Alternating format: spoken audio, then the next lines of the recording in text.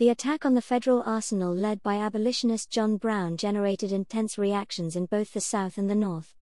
In October 1859, the radical abolitionist John Brown and 18 armed men, both blacks and whites, attacked the federal arsenal in Harper's Ferry, Virginia. They hoped to capture the weapons there and distribute them among slaves to begin a massive uprising that would bring an end to slavery. The mass uprising ultimately failed to materialize, and Brown was hanged by the state of Virginia for treason. Southerners viewed Brown as a terrorist and grew apprehensive at the possibility of other violent plots by a hostile majority to destroy slavery. Support for secession, the splitting of Southern states from the Union, grew.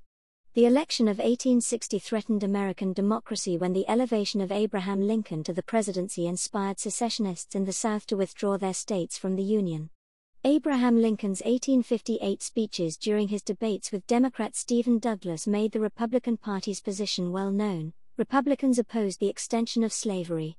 They believed a slave power conspiracy sought to nationalize the institution. Republicans quickly gained political momentum and took control of the House of Representatives in 1858.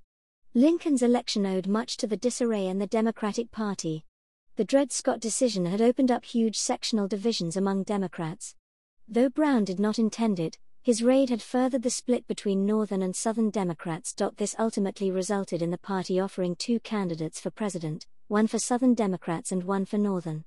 By offering two candidates for president, the Democrats gave the Republicans an enormous advantage. The Republicans nominated Lincoln, and in the November election, he garnered a mere 40% of the popular vote, though he won every Northern state except New Jersey. More importantly, Lincoln did gain a majority in the Electoral College. The secession begins. Southern extremists, known as fire eaters, refused to accept the election results. With South Carolina leading the way, fire eaters in Southern states began to withdraw formally from the United States in 1860. The threat posed by the Republican victory eventually spurred 11 Southern states to leave the Union. They formed the Confederate States of America, a new republic dedicated to maintaining and expanding slavery. Led by Abraham Lincoln, the Union was unwilling to accept the departure of these states and committed itself to restoring the country. With the Confederate attack on Fort Sumter on April 12, 1862, the Civil War began. Hey everyone, thanks for taking the time to listen to this episode. I hope it was useful for your learning. Make sure you consolidate your knowledge by clicking the link in the bio to be taken to the free online course. Good luck with your studies!